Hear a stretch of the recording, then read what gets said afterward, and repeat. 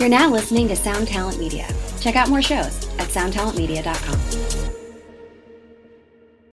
When you need mealtime inspiration, it's worth shopping Kroger, where you'll find over 30,000 mouth-watering choices that excite your inner foodie. And no matter what tasty choice you make, you'll enjoy our everyday low prices, plus extra ways to save, like digital coupons worth over $600 each week. You can also save up to $1 off per gallon at the pump with fuel points. More savings and more inspiring flavors make shopping Kroger worth it every time. Kroger, fresh for everyone. Fuel restrictions apply.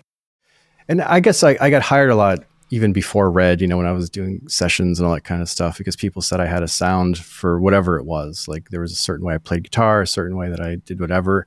But like for me, I guess I've always been pretty focused on like what I like. And then if I like it, I assume that there have to be other people who probably are going to like it. And I really tried to not shape it for like what I think someone else might like. I just really tried to make myself like it as much as I could.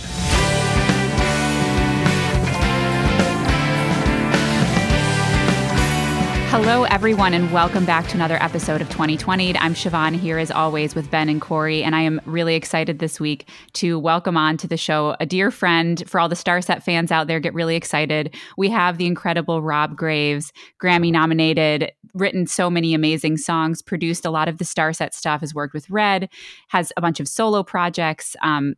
I don't even want to give it all away because I'm just really excited to introduce you to the people that may not know you and learn more about you for the people that may already know you a little bit. So welcome to the show. Thanks for being here. Thank you so much for having me on. Yeah, we mentioned it a little earlier, but this is really just a ploy to steal your knowledge. Sure. I'm gonna need your Pro Tools templates and your vocal chain. No, I was kidding. Yeah, the amps. I get a lot of people asking me the amp and guitar setup. Since I started posting these reels, people are like, what guitars did you use? What amps did you use? I'll tell them it doesn't matter. No, I got to say, for anyone tuning in, definitely check out your social media, because I've actually been really enjoying the session walkthroughs. And cool, yeah. I'm blown away, even playing in Starset, just kind of seeing all the stuff that goes into it. And, you're doing it with other artists too.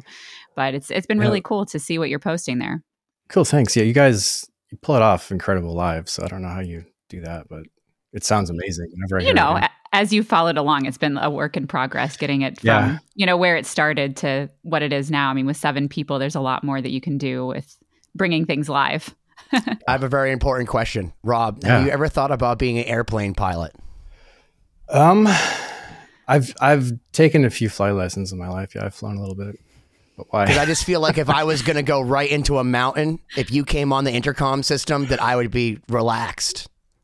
Yeah, even if I was given really bad news, be like, hey. Yeah, you're gonna hit the mountain. We're going about 20,000. Yeah, 20,000 feet above, but soon to be right on the ground and 400 miles an hour. Hi, I'm Rob, and enjoy your flight service. The good news, it'll be quick. You won't even feel it. Enjoy. Whereas Ben could be saying something completely positive, and you'd think you're gonna die anyway. So Screaming. Yeah, I've always been kind of quiet. I don't know. I'm just kind of a soft-spoken. I like to listen. I'm definitely a listener in a conversation. I like to prod, which is great for a podcast. I know that's like super exciting to have. But it's great. If you get mad at somebody in a studio, do you just hit the talkback button but say nothing, and they already know that you're mad at them? Well, yeah, passive aggressiveness can work wonders. I'm a different person in the studio, I would say. I think that the bands I work with would probably say that. I'm not like crazy and loud or anything, but I'm a bit more. Yeah, animated, I would say. But it is a different world. You walk in and it's like a new persona. It's a little Jekyll and Hyde maybe, but yeah. Well, I guess maybe that's what makes a great producer, but we'll get into that. Speaking of being a producer, it's an interesting career path, and I think we'd all just like to know kind of how you first got into music and sure. Your first experience in that area. I think I didn't set out to be a producer. Initially I grew up, like you guys are all very talented as well. So it's just like you grow up doing music, and you're probably, in like the gifted groups, and you're doing a lot of it, and it seems a little bit obvious that you might do this for a job. So it's similar to special group, Rob. We were always in the special groups. We were. And so I just kind of grew up knowing I would do music. I wanted to go to Berkeley for some reason. I had that in my head, in Boston, Berkeley College of Music. But I was all about guitar, actually. And I'm embarrassed to say that to you guys because I can't play like you guys can play. But I was very into guitar, and I specifically, I just like, I played every instrument, and then I discovered it was Randy Rhoads and this Ozzy Osbourne album, the live tribute album came out, and it changed my whole life. That it changed everything. I'm like, I want to quit drums and I just want to start playing guitar. That was it. So yeah, Randy Rhoads did it for me, and I was in high school, and so my whole world became, I wanted to. I get kind of nerdy about it. So all I wanted to do was I wanted to play Randy's solos like to a track of the song that didn't have a solo in it. So I spent all my time learning how to recreate Ozzy's songs. Like I got a drum machine, little drum machine. Oh my God. Don't you need the Sandoval V to be able to do it? You have to triple track it with the Marshall, and it has to be white or it won't sound like Randy. With that pedal, remember that weird little distortion pedal you had? That like was the like MXR thing? Yeah, the MXR. Yeah. I've almost bought that guitar like many times, and I just have never done it. I just like never like. It's silly. There's no reason for it. It's completely $8,000 of stupidity. It's ridiculous, but it's beautiful. I'm glad that you showed me this. That was my life. So my wall was covered with him playing that guitar, like that. And I had to learn every solo, and then I wanted to play them to, I didn't want to play it with him. I wanted to play it like just so I could hear myself play it. So I got a drum machine and a keyboard and, bass and all that. So I would recreate the tracks just so I could play the solos. And, at the time, of course, I didn't realize I was sort of learning to be a producer. Like I was learning how tracks are put together. And I didn't even think of this until much later in life. I was like, oh yeah, that's what I spent all of high school doing, was how to do this. And, that early Ozzy stuff it was keyboards, but it was kind of orchestral sort of parts on the keyboards. And, Randy played kind of classical, and that explains probably a lot of my string sort of influence. And that got me into, like Yngwie Malmsteen and Tony McAlpine, Vinnie Moore and all those guys. Sure.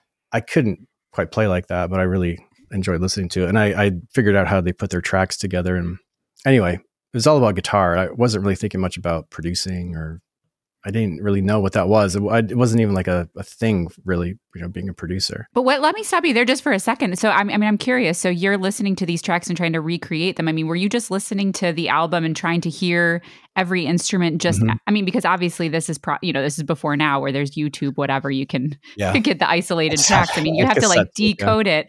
So you must have like either had an incredible ear or I suppose trained an incredible ear by doing that. Well, I think it's how I developed it. I don't know how accurate I always was, but it was very focused listening to every part. And because I was like really meticulous. It had to be like, it couldn't just be like, oh, here are the chords and here's the basic drum beat. It was like the drum fill had to be the same.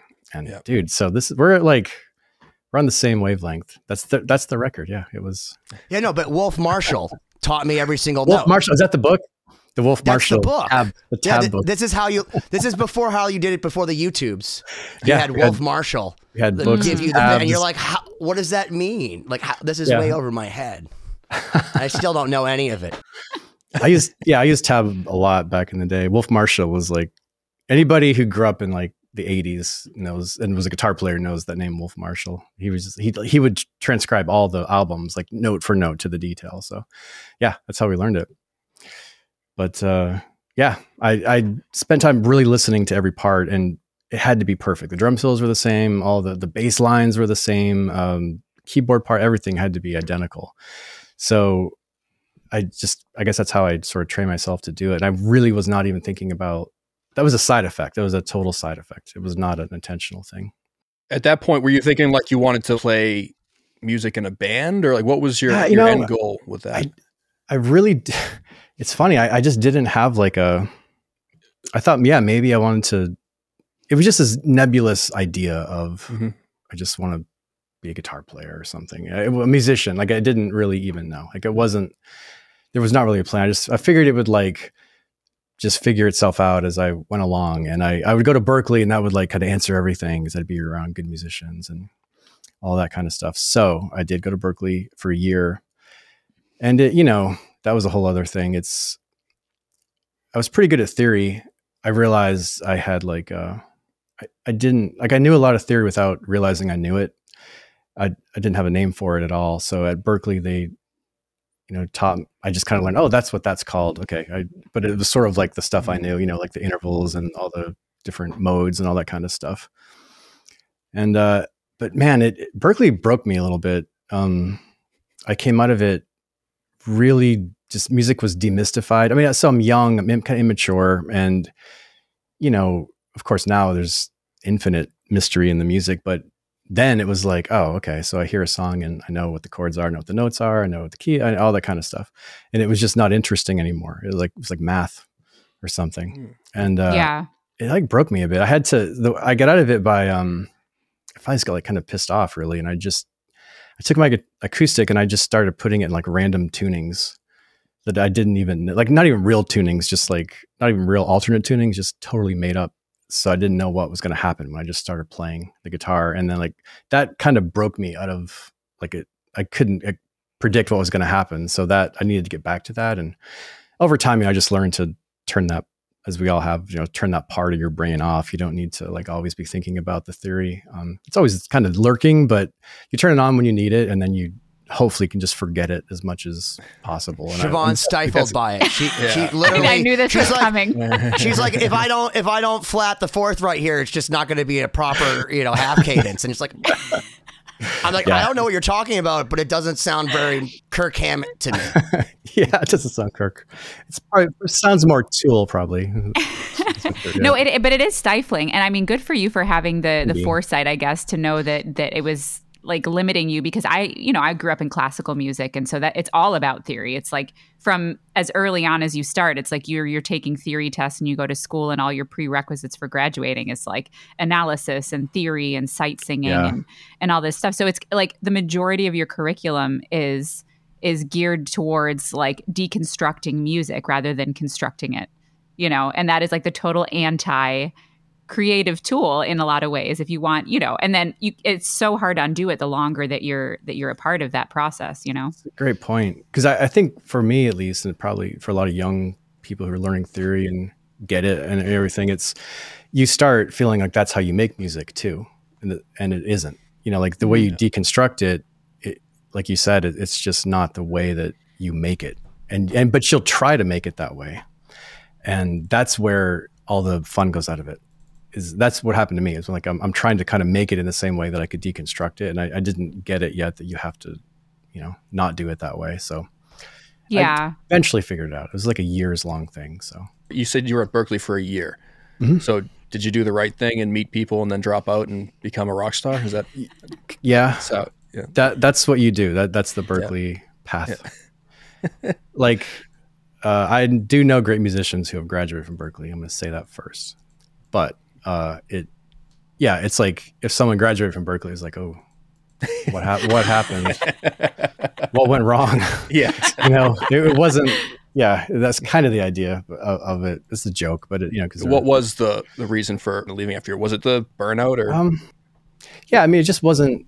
Yeah, it was. I could tell it was not for me. Like it just wasn't. First of all, it's a jazz school, and I'm sorry, I hate jazz. Like, sorry to any jazz fans. It's just not like it never grew on me. It never became like a thing. I just don't like it, and I probably hate it more because of Berkeley. I would like it more if I hadn't gone to Berkeley, but it's a jazz school, so that was it. And I'm like, I wanted to play.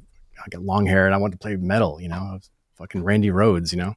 Get my flying V out, and these dudes are like, just their little, they got their footstool and they're doing like all these weird, You're the first person that said that to me, and I didn't realize, because my perception of Berkeley, having been in like the classical world, was like, oh, this is where all the like rock and roll and like contemporary people go. Mm-hmm. And I remember you telling me that when we first talked, was like, oh, it's a jazz school, and I didn't realize that that's really what it was. So it's interesting to share that perspective. It's a long time ago. Maybe they've changed. I don't know, but it was. Perhaps, but.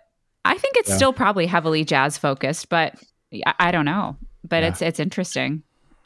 Yeah, I mean, there were some pretty good rock players there. I just feel like they taught through jazz and not. I don't know. It was oversaturation. It's for me at least. And again, I'm like 18 or 19. I'm just very immature, so I was like, I hate jazz. I want to leave. That kind of thing. But I did meet some people. Don't you still hate jazz now? Like you hated jazz then, but don't you still hate jazz? I do. So it's do. not like a 19-year-old thing. It's just like I don't like surprise music. I think it is. It makes me angry somehow. Like it's like I don't. Oh, me too. Because it's like It's just annoying. It's annoying. It's like what? Yeah. Well, do you feel like you walk into a jazz bar and like you're like, I know music, and then you're like, there's no way I could follow these. Fuck you guys. Yeah. What the hell are you even playing to? And they're like, it's just jazz, baby. Well, but let me ask then, what are your thoughts on someone like Alex Skolnick, who plays in Testament, but also has a jazz trio? Great musicians, like he obviously is, they need some other thing. And it doesn't surprise me that there would be an overlap there. I guess, I don't like immediately think, oh, you play jazz, like there's something wrong with you. You're not a good musician. Like great jazz players can do anything, really. Sure. I don't know why they choose to do jazz in that light if they can do anything else. It doesn't pay particularly well either. Yeah. I'm gonna make some jazz people angry. I'm talking way too much about jazz. Oh, it's fine. No, it's good to be opinionated. I feel like Corey had a similar rant. Like after you went to Europe one time, you came back on the podcast. I was in Austria, and I was the concert venue in the city I was staying at, and I was like, I should catch a concert while I'm here. And the John Scofield Trio, I knew of him. I know he's a ridiculous guitarist. I'm like, I bought tickets, brought some of the people I was with. I sat there and I'm like, all right, it'll pick up at some point. Like, nope. And then the drummer hit the snare drum more than just like a light hit, and I was so pumped. It was that big gah, gah, doom, gah. I'm like, yes, the most like rock and roll drum fill, and then back into. There's just three dudes on stage playing three different songs for a while. Yeah, they're all different. Every now and then you'd hear a melody, and I would always catch that. I'm like, oh, he repeated that melody twice. That was awesome. Like, yeah, and then all the jazz guys hated it. They're like, that part was too pop. He repeated it. Yeah. Can I just go on record though as saying that I like "Don't Stop Me Now"? I think it's one of Queen's best songs. It's off the jazz record, guys. Sorry, I went deep for that one. I'm not a. You're not a Queen fan? Really? I'm not. If we go the direction of talking about music, there's probably a lot of bands I don't like that, or not that I don't like Queen. It's just that I'm not I'm not super into them. That people would probably assume.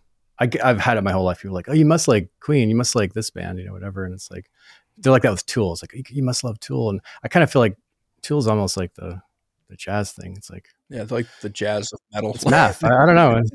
I remember seeing Tool in 1998 or whatever on Ozfest, and I'm like, what is this dude like just prancing around? Like this drummer's definitely doing some kind of jazz solo, because Danny Carey is a crazy ass drummer.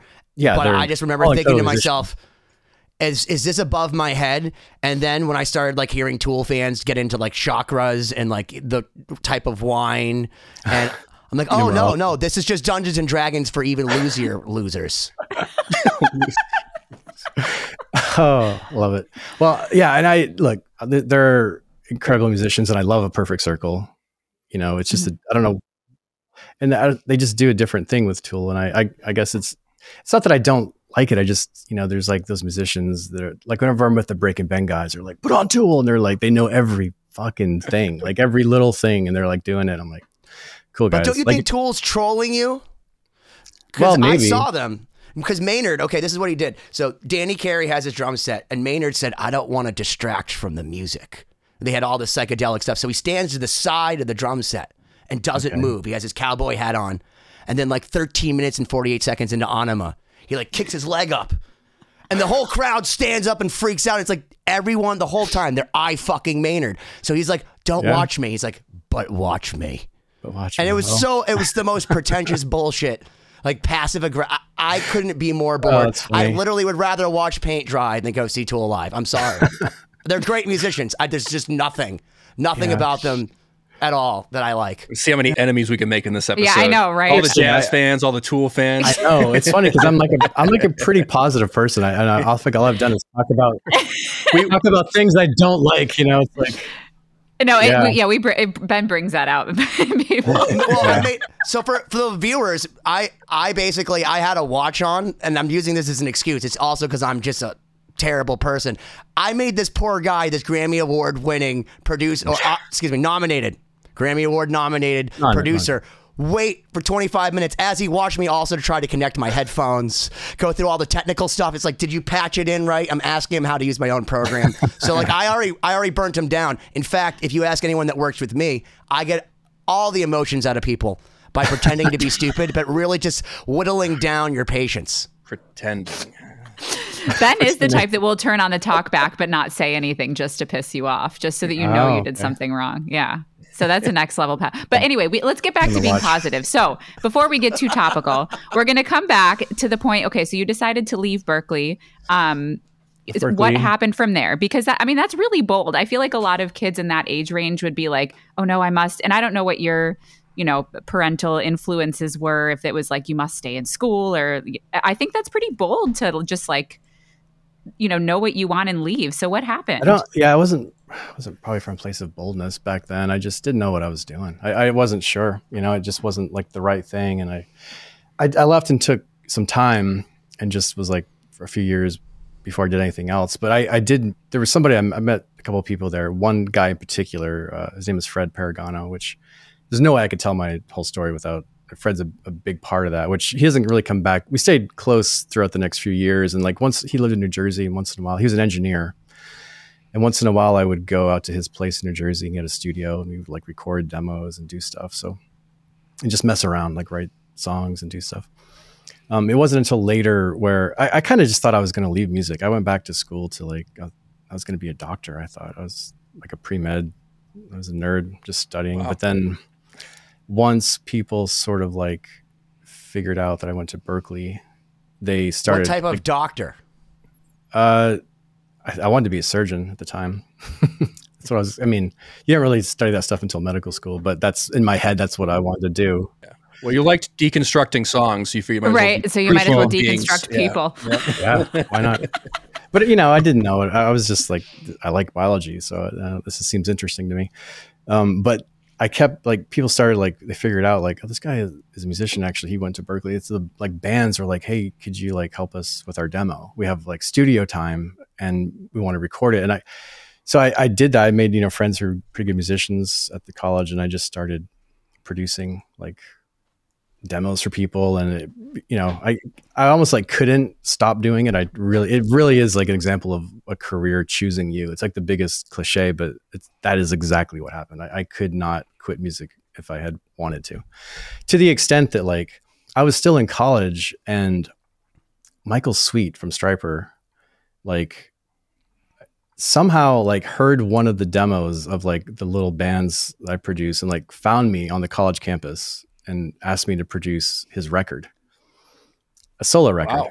And, I was like, okay, I didn't expect that, but sure. Michael Sweet, why not? It's Stryper. Everyone's heard of Stryper. It's so I produced, I was in college, I was going to freaking anatomy class and then going over to the studio and producing Michael Sweet. It was really weird, but I still thought I was going to be a doctor. I was had been ignoring it. And then I eventually went to Nashville.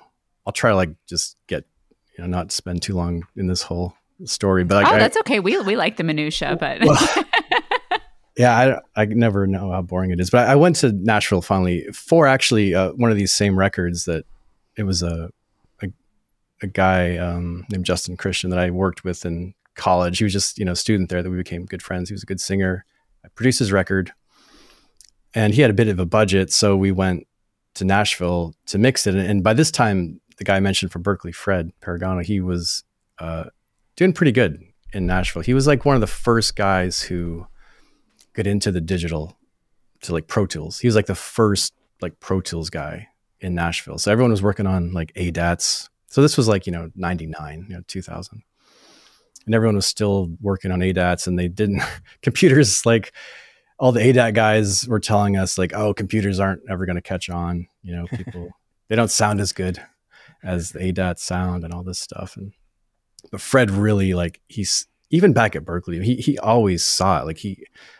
We were in the early 90s, he was on his, Apple IIgs working with Mark the Unicorn, Digital Performer, the first thing that was really out there, telling us that computers were going to be the future. We're dude, what? It wasn't, he was the only one. So he was way ahead of it. So when it really caught on and you could really start doing some cool stuff with computers, all the producers in Nashville started figuring out that this guy can do magic, literally stuff that you couldn't even think of doing, you could now do. A good example was there was like a big, I think it was like a Michael W. Smith record or something where they cut the orchestra in the wrong key in like London, and somehow they cut the whole song that they were doing in the wrong key. Oh no! And they needed it raised a half step. This is back in the day, so this is like probably like $100,000 session or something, at least for that few hours they were there. So instead of going back and doing it again, like Fred could just go in there, and it was a bit more complicated back then than it would be now, but boom, there it is. It's done. Here's your, whole orchestra in a new key. So he was getting hired by everybody. It doesn't sound that impressive now, but man, back then it was like, he was in all the studios, and he was going to mix this little record for me. So we went down there, and I just got to like go in all the real nice studios at the time, because this was back when there were still a lot of studios all through Nashville. And it was very just like, whoa, like this is pretty cool. I really kind of hit me in I don't know. I saw it maybe for the first time as a possibility. And that was an issue. I didn't really know the options open to me. Like I knew that I had like a skill set, obviously, but I just wasn't thinking in terms of like what I could do as a musician. It wasn't like I could be a producer, I could be a songwriter, I just didn't know. In terms of being a producer and what you were doing, for like the demos in college and stuff, what were you doing that made you stand out? Like, did stuff you learned at Berklee, was it a technical side of things, or was it just an arrangement or like a musical theory kind of thing? It was probably this arrangement and general production, just making their songs sound like they wanted them to sound. Like they didn't have the ability to go into a studio and make the song sound like they knew they wanted it to sound, whatever that was. And I didn't know either. I mean, this is the thing is I just like kind of figured it out, but it was, if you want it to sound this way, you have to kind of do this. And then that probably won't work if that other thing's going on. So we need to get rid of that thing. And I don't know. I mean, it just sort of, I didn't even realize I was really doing production, but I think this is where like the early days of sitting there with my, Randy Rhoads stuff and trying to like, it sort of came, I'm like, I just knew how songs were constructed. So I'm like, well, first of all, you can't have that thing in there. That's never going to work because it's going to cover up the guitar. So get rid of that. And then we have to so it was just sort of that, like, basically they were coming out of the studio with a song sounding like they wanted it to sound. So other people would hear it and like, oh, we want you to do this. And so I just did here and there just for fun, really. But I just still didn't even get that I was like producing. It wasn't even like it just didn't register. It was the people around me, the other musicians who just kind of said like, I don't know what you're doing with this doctor thing, but you need to like probably fuck off from that and go do music. It's really it's fascinating because I think what an amazing exercise learning how to basically copy something that you know so well inside and out that it's just inherent in your nature, which is crazy because during COVID, like Corey and I and Siobhan attacked like some Van Halen and some Skid Row, like a bunch of songs we held sacred. Oh, yeah. But I'm like, oh yeah, can I do the keyboards for I'll Wait and like put it through the Marshall amp and make it sound like Eddie Van Halen, and like sitting at home attacking songs that I thought like, oh no, that's verboten. That was one of the greatest leaps for me as somebody, as an engineer, as a producer, was just going, oh yeah, I can nail the Brown sound. And it's like, you did that with Randy Rhoads. Now I have a very important question. That's a second question to that. Sure. Now going back and as an adult, I don't like Randy Rhoads' tone. I love Randy Rhoads. I love all of that. Yeah. So let me ask you this. As you've gotten older, has the tone aged as well as just the songs have for you? Honestly, I didn't love his tone back then. But this is another thing. Like, I'm not like a huge, I'm not like a tone purist guy. Like, it's not like, I guess I think when I'm producing a record, I guess I am, but when I'm listening, it's just not like a thing that I have to like totally connect to. I'm not like going, oh, check out the guitar tone. I'm like listening to that riff, listening like that kind of thing. I'm listening to probably production elements beyond that. I don't know. Like, certainly the tone affects it, but I don't. To me, Randy I don't really judge it on those terms. It just it was what it was. It was like the 80s, and it was that thing. Well, you named the most important thing. So I run the neuroticguitarist.com. So I go and yell at people. And one of the things that annoys me the most is when people are like, I have the same rack mount thing that Nuno Betancourt has into the same 88. I'm like, Yeah, but you're not fucking Nuno Betancourt. Like even Nuno will tell you, like it's like my favorite stories ever are people that play through Eddie Van Halen's rig or play through like Brian May's rig, and they're like, oh yeah. I played through all of Brian May's AC30s, and they sounded exactly like me. Yeah, I totally agree with that. I actually today even I got somebody messaged me on Instagram asking what we used on the Innocence and Instinct record with Red, and like, and how to get that tone, how to get that big wall of guitar sound. And I'm like, well, it was diesel VH4s and PRSs, but it's not going to matter really. It's like, it's just like, we used that because that was what was right for those parts. It's the same thing with tuning. People are like, how low is this record going to be? And it's like, as low as it needs to be. Like, you don't intentionally have to tune guitar low just because, which most people do, but it's all based on, like, where does this riff sit? Like, where's it going to sound the best? And all that kind of other shit, it's just, has very little to do. I'm probably on the extreme of producers on this other end of like, I just don't give a shit. Like it's going to sound right. And the tone, like whatever amps we're using, like we'll get it sounding good, but I'm not going to sit there all day and like dial in shit. And like, it's just not the way that I do it. I'll do that with vocals more than I will guitars, but yeah, I mean, I have guys that I know. I work with guys like Jason Rao is a good example from Breaking Ben. He was in Red, and like he's that guy. He's like a super guitar tone guy. So I'll often, like ask him if I have a question. Like, hey, this isn't working. Like, Corey will ruin your life because I have 30 stack amps in there. I have VHTs, I have Splons, I have Mesa Boogies, I have 5150s. And then one day Corey came over with a Kemper, and I'm like, yeah. Oh, this soulless piece of shit can't do anything. He's like, oh yeah, really? Yeah. So what we did is I plugged my 5150 into my Mesa Boogie with like a 421 and a 57, and that asshole Michael Britt from that lovely band Lone Star still beat me every single time. Like, I have the real amps, the real microphones, so the fake thing sounded better. So now it's like, why wouldn't I plug it in and just be like a keyboard? Just turn the volume up. Yeah, they're incredible now. They get rid of all the bullshit that, like, if you're going to mic up an amp, for example, there's so many mistakes you can make. Like, you can have the best tone in the world, but then like the mics you're using and the signal chain you're running, if there's out of phase and all that. So the emulators just fix all that stuff. So you don't even have to, you're less likely to make a mistake.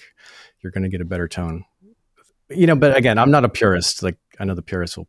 If it works, it works. If it sounds good, it is good. It's kind of the hard and fast rule, right? That's the profiler also, my clients that I work with, they spend a lot of money. So it's like, you try to be respectful of their time. And it's like, I have the amps and the cabs, and we could go mic it up and start experimenting, but the clock's ticking, and it's like, you almost start feeling bad. Like I have, honestly, a Kemper or an Axe FX or a plugin that you're not going to be able to tell the difference, even if we spend the next 3 hours dialing this in. Mm-hmm. So let's just do that. And then if you don't like it, we'll move on to those other options and stuff. But it always sounds good. Corey was there when I saw The End of the World for this, because we had Barry Goudreau from Boston, the band Boston, More Than a Feeling. That guy came down with his 62 SG, and he's coming down to record a solo for something we're doing. And he sees all my amps. He goes, which one am I plugging into? I'm like, this Kemper. And he looked at me like I was gonna be like, can I have sex with your wife? He's like, this thing? And so I'm like, no, trust me, Barry. And Barry doesn't trust anybody. And I'm like, Corey, pull up something. And we pulled up like the first patch. He's like, oh, that sounds okay. Get to the second. That's pretty good. He goes, third one, that sounds like me. Can you give me a little? That really sounds like me. And he was so psyched. But he went from like, oh, this is some soulless, like, I can't go to church on Sunday after this crap, to like, this is amazing sounding. It sounds like me now. Like, it always sounded like you, Barry. If you come from that world too, it's totally understandable. You'd be like, there's no way this is going to sound that good. But also in Boston, they kind of invented that, right? The Rockman thing. Yeah. I mean, they definitely weren't, they were pioneer, or at least was it Tom Schultz?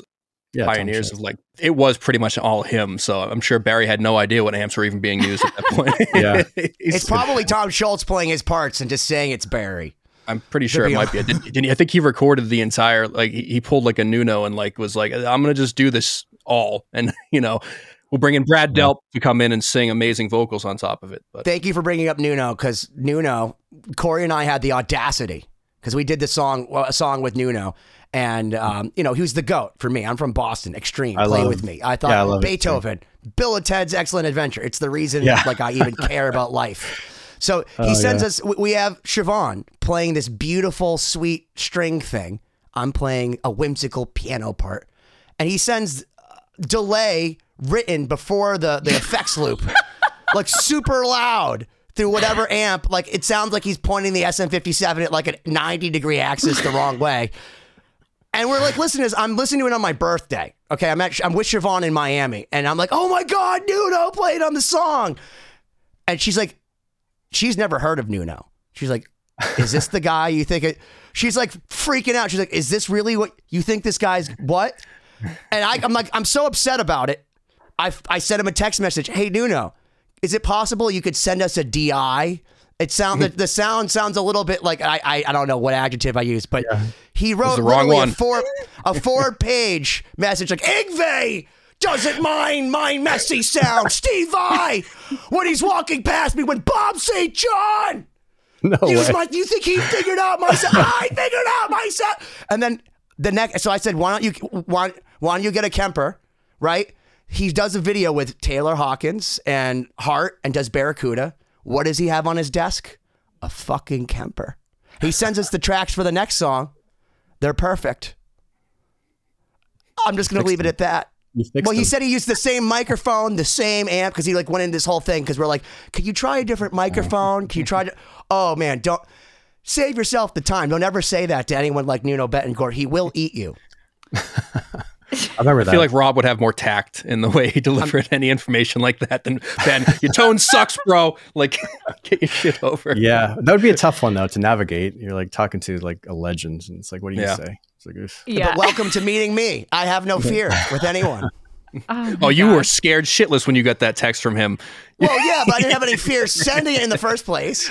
Yeah, that was a very dramatic year in my life, just around the Nuno debacle. But let's come back. Yeah. Let's come back to Rob, because we got to the point where you got to Nashville and you were talking about that. I'm interested in hearing like where your career went from that, because you're everyone's saying, okay, ditch this doctor thing, and like what sort of like. I mean, you were recording people. You said that you were, while you were in school studying to be a doctor, you're going to the studio. Did you have a studio? Were you going to like a commercial studio? Like what sort of like practical space were you using? There were just a couple of like guys we knew that had like a little ADAT in their house, in their basement. It wasn't like, there weren't proper studios then, really. Yeah. But I'd been in studios, so I had, at Berkeley and stuff, so I knew my way around it. But yeah, they were not like proper studios. But so being in Nashville, when I just visited there, it was like kind of reawakened that like studio thing, like the real studio. It's like, and it just kind of reminded me like, yeah, what I've been doing is cool, but it's not, I can't really judge, do I want to do music or not based on that, because this is really the thing, like the professional, the pro level. But what did Michael Sweet hear that like in that recording that he was like, I'm gonna go find this fucking kid on the Berkeley campus and stalk you? I think that was this is after Berkeley. It was a different college I went to later, but he I just think what he heard was probably like some, at the time, it sounded like kind of modern programming, like it was stuff that guys like him coming from Striper and stuff, they're older bands, they're looking for like what they feel like is a modern sound, and sometimes if they just hear anything that sounds like what's on the radio currently at that time, which would have been like Atlantis or something. So there's like drum loops and some basic programming, and nothing like incredible. I don't know, but I think it just sounded kind of modern. And he was like, wow, there's somebody around here that can kind of do this stuff. So it was probably that. I don't know. But he discovered you. I mean, and look, and was he wrong? I mean, he's not wrong, because look, you've done so many records. Michael's, and by the way, he's a great singer and a great guitarist. So I have total respect for that guy. But I think that's pretty awesome that he heard something in you, and he clearly was right. It's like my Jewish mother. She's so proud now. Well, yeah, I mean, that record wasn't like it put me on the map or anything. It was just I was still in college. I just did it, and then it was like done. And I was still thinking I was going to go on. He was the first that sought you out, though. That's a thing. That's important, is the fact that he sought you out. Yeah, that wasn't like the thread that really led to anything, but it was a cool, thing thinking back that I guess he heard something that he liked, but a lot of people that they heard something like that, I guess, in whatever I was doing, because they all started telling me like, you need to go at least try this and do it. And just being in Nashville sort of made me think, oh, there's some more options open. And then Fred, my buddy, was like, you need to come here. He's like, I tell everybody, because a lot of friends he had, old musicians, were saying, I want to go to Nashville. Can you help me? And he would tell them all like, no, because he just didn't want that responsibility of like, you're going to move here, and then you're going to like, I'm responsible for your career or something. But he's like, I tell everybody that, but I'm telling you, come here now. Like, you'll do really good here. And he wasn't wrong. It was really weird. Like I moved there. It was like I moved there on Monday and was like working on Wednesday for Sony. Like it really was pretty fast. Like within the same week I moved there, I did get hired to do like some remixes for like a Sony artist or something. And the junior A&R guy on that project was the guy who ended up signing Red to Sony. So it was kind of like, and I'm glad it did, because I don't know if I would have like really stuck it out. And I'm not sure I was going to be like, I'm going to like wait tables until I make it. Like it was just sort of, it kind of just, things worked out. Like it had a lot of help from, Fred kind of introducing me around, but it just seemed like, I don't know, like I was able to, I didn't know what I was doing, which is weird. I just sort of figured it out on the fly, but it was, I guess just being around it, because you don't have this, if you're not a professional, you don't really know what's happening in the studios. But then once you see it, I think either you get scared, intimidated by it, or you see it and go, oh, I can do this, I think. And then I guess the latter was what kind of latched on to me. And I figured, okay, I think I can.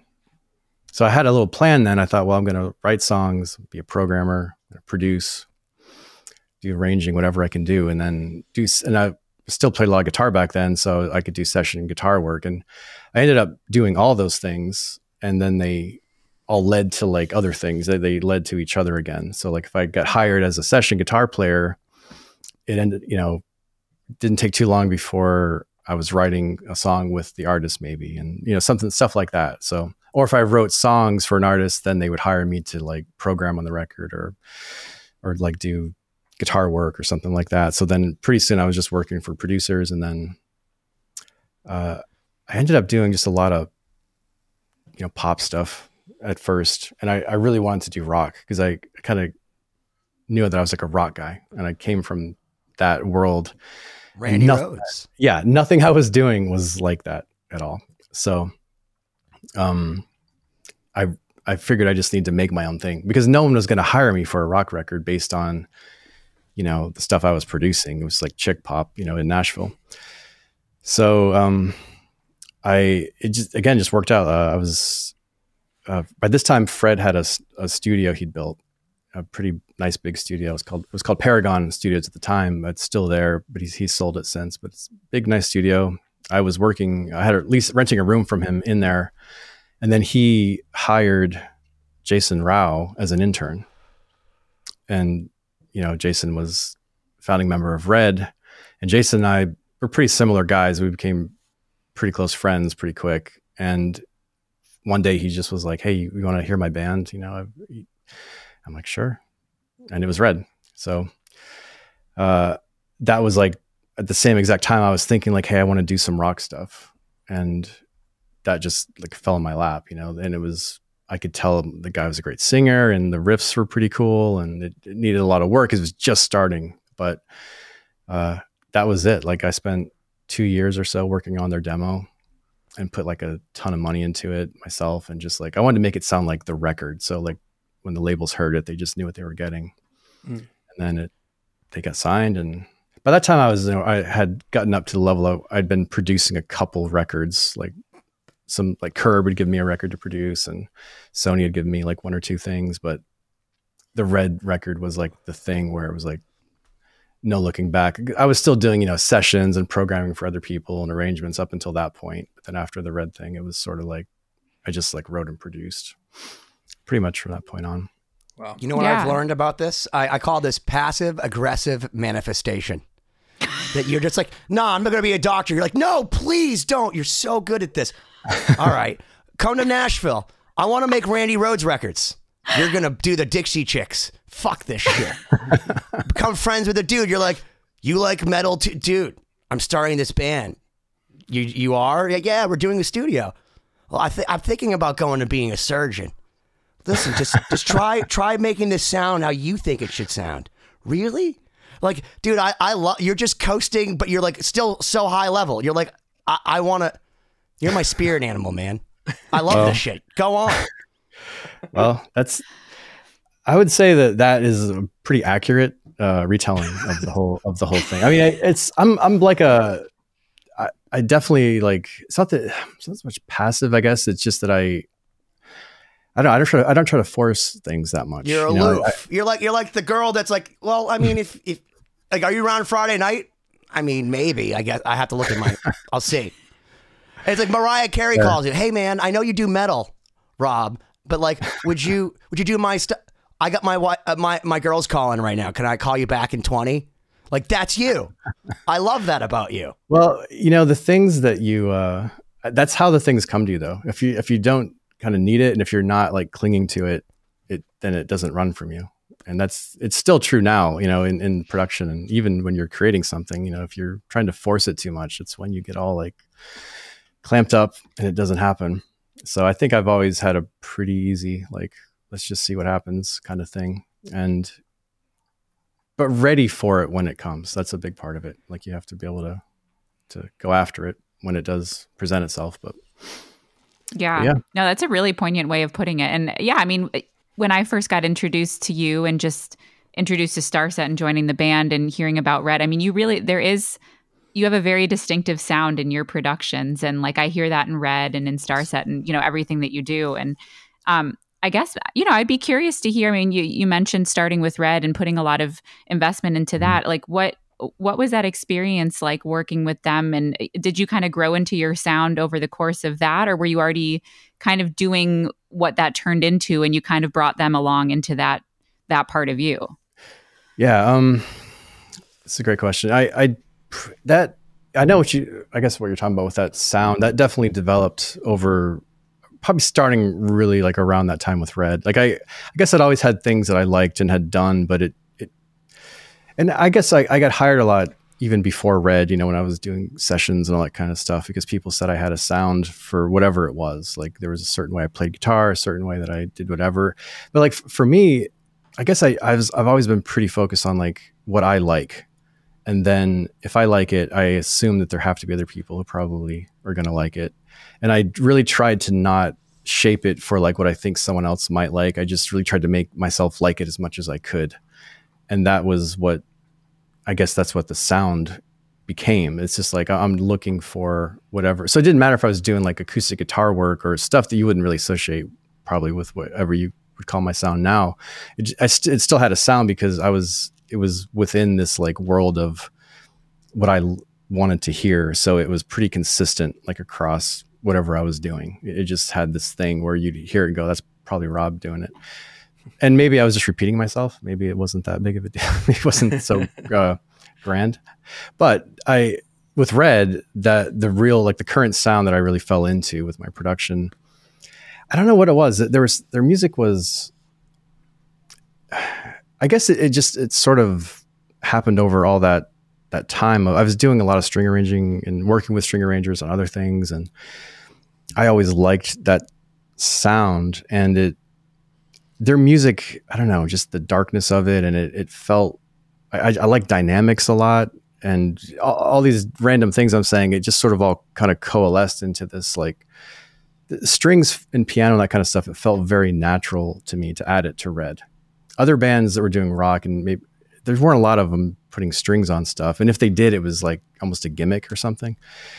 The music wasn't really written for it. And I don't know, it just made sense to me, like strings with that stuff and the dynamics of it. I liked it. And I know that like, it's a lot of people were telling me like this wasn't going to work, and I heard that a lot. Like, it was like, people don't want like this metal with strings and shit. Like, they just want to like rock out. And I don't know. It was like that thing, like maybe it won't have the broadest audience in the world, but it just didn't matter to me, because I felt like the people who would like it would really, really, really like it. And, maybe it wasn't going to be that broad. And I think that's true of all the stuff. I think it's true of Starset. I mean, that stuff's pretty broad. A lot of people like it a lot, but I think the people who get it and like it, all the cross genre stuff that we're doing, like they love it. Like it's something, it just, when you're honest with it, when you're like, I'm doing this because it, like, I like it a lot and I'm trying to make it as good as I can make it for me. Like, I just want to listen to it. When you're kind of putting that sort of honesty into it, I think that people connect with that. Like, it's a very intangible thing, but it might not make the music as broad as it could be, which, you know, it's a business and that's what the labels, they want it to be maybe a bit more broad, but those that do connect with it tend, I think, to like it like way more, like because they really feel it. And so, yeah, it's a pretty simple thing, I guess. It's just like, I like to do what I like. And I like all those things. I like strings, but I like it heavy too at times. I like it dynamic. And, you know, I just kind of knew if you want to make something huge, you have to make it quiet before. And that makes the big sections bigger and all that kind of stuff. So I just tried to, the Red stuff from a very early place felt, I wasn't really trying to put all that stuff into it. It just naturally felt like the thing to do. Like, this is what I would do without even trying. I would put strings here. This chorus feels like it wants strings. Let's do it. And that just became sort of the thing that kind of, I guess, I'm associated with. And Dustin, you know, he liked Red a lot. I think he really liked the Innocence and Instinct album. And that's kind of, you know, when he wanted me to start working on Transmissions, that's just what he wanted. He was like, just do the thing that you do to this and like make it that thing. And, you know, of course he has a ton of influence himself. You know, he brings a lot of that. So it's a great mix of all of that. So, and we can talk more about Starset. Yeah, for sure. Yeah, maybe we get into that in the second episode. I don't know what we're like on time. We got a little bit of time left in this episode here. How long was the time between Red and Starset, or the first Red, you know, demos? Well, the first Red demos were like early. They got their first record came out in 2006. So, and then, you know, we did three or four records together before I worked with Dustin. That was like, when was that, like 2015 maybe, for Transmissions? Yeah, so there was a period of time there. So once you know that took off, and you did kind of find your, you know, genre and your sound and everything. What did that look like? You know, you said you kind of focused, you went more just to the producing and writing, but you know, from like for a lifestyle change, was that that click? They're like, all right, this is what I'm doing now.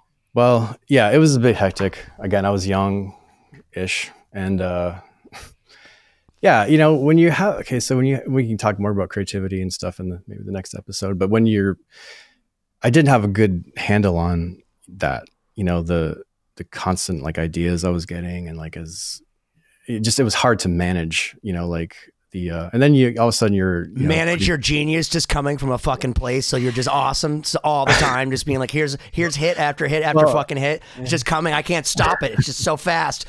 Dustin, write it down.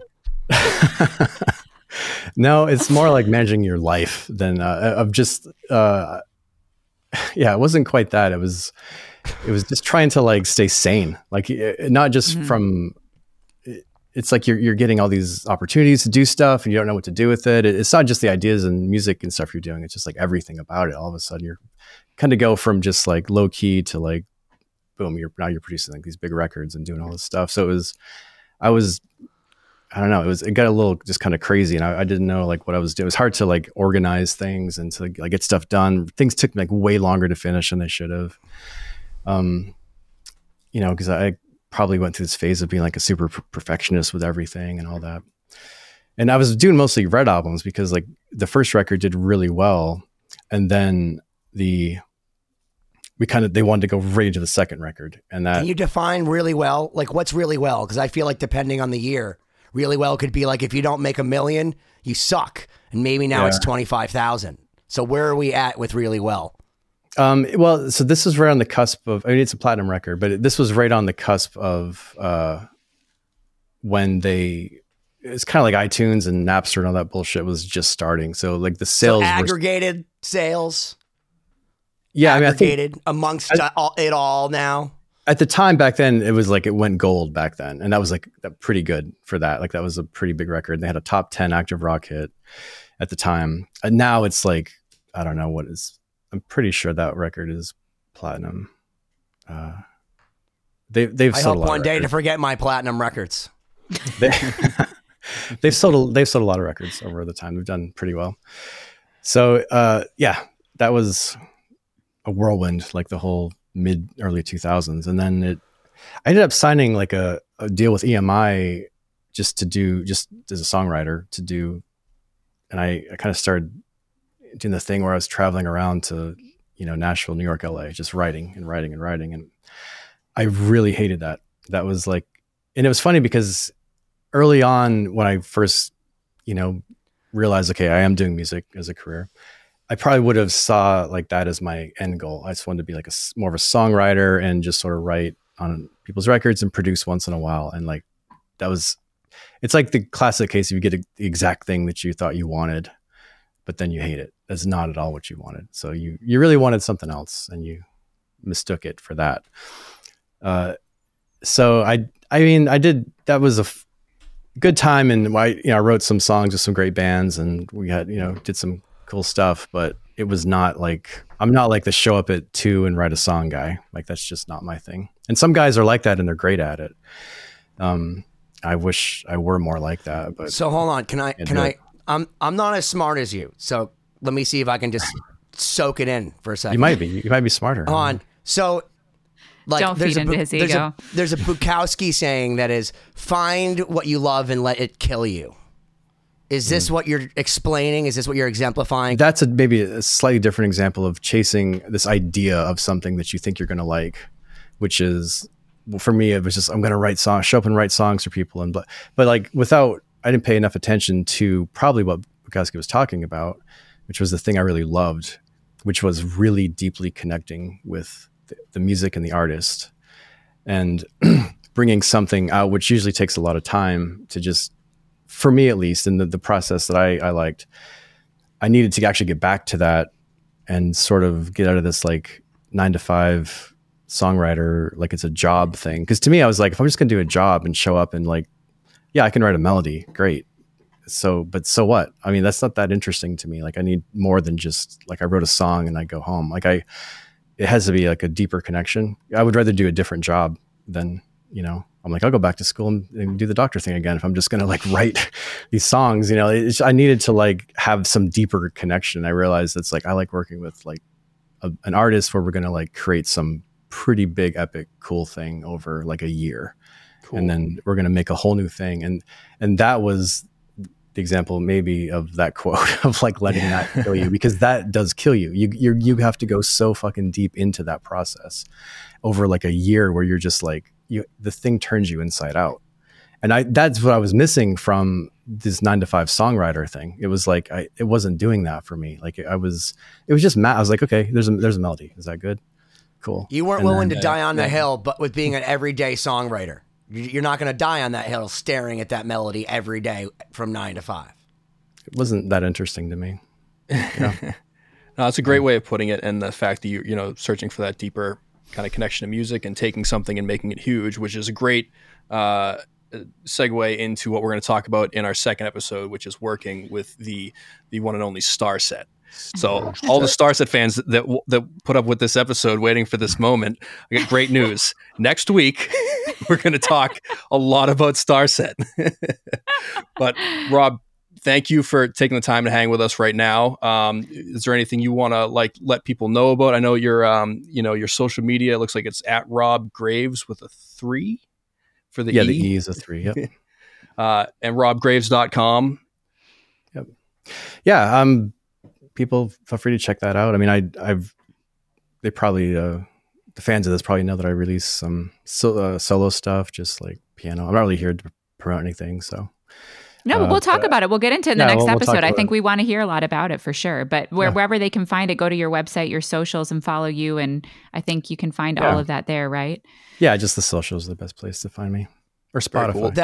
That's the most passive aggressive marketing I've ever heard. Yeah, you should probably hear about my solo. It's piano. Like you said, I'm like, piano?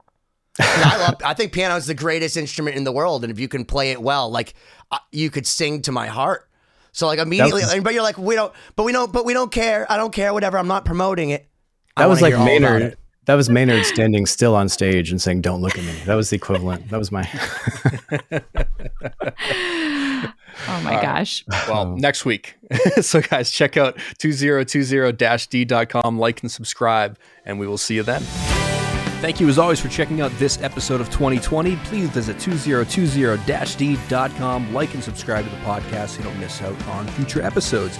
This week's throwback clip is from episode number 7, featuring guitar virtuoso Angel Vivaldi. Check it out. Our evolution as musicians happened behind closed doors, okay? There was no need to post a video and this and this and this and this and this. Yeah. Whereas kids these days, that's what you do. So what happens is we're literally witnessing the growth. So like a lot of like the younger guitarists, like Polyphia and Chana and things like that, I think are obviously evidently massively influential.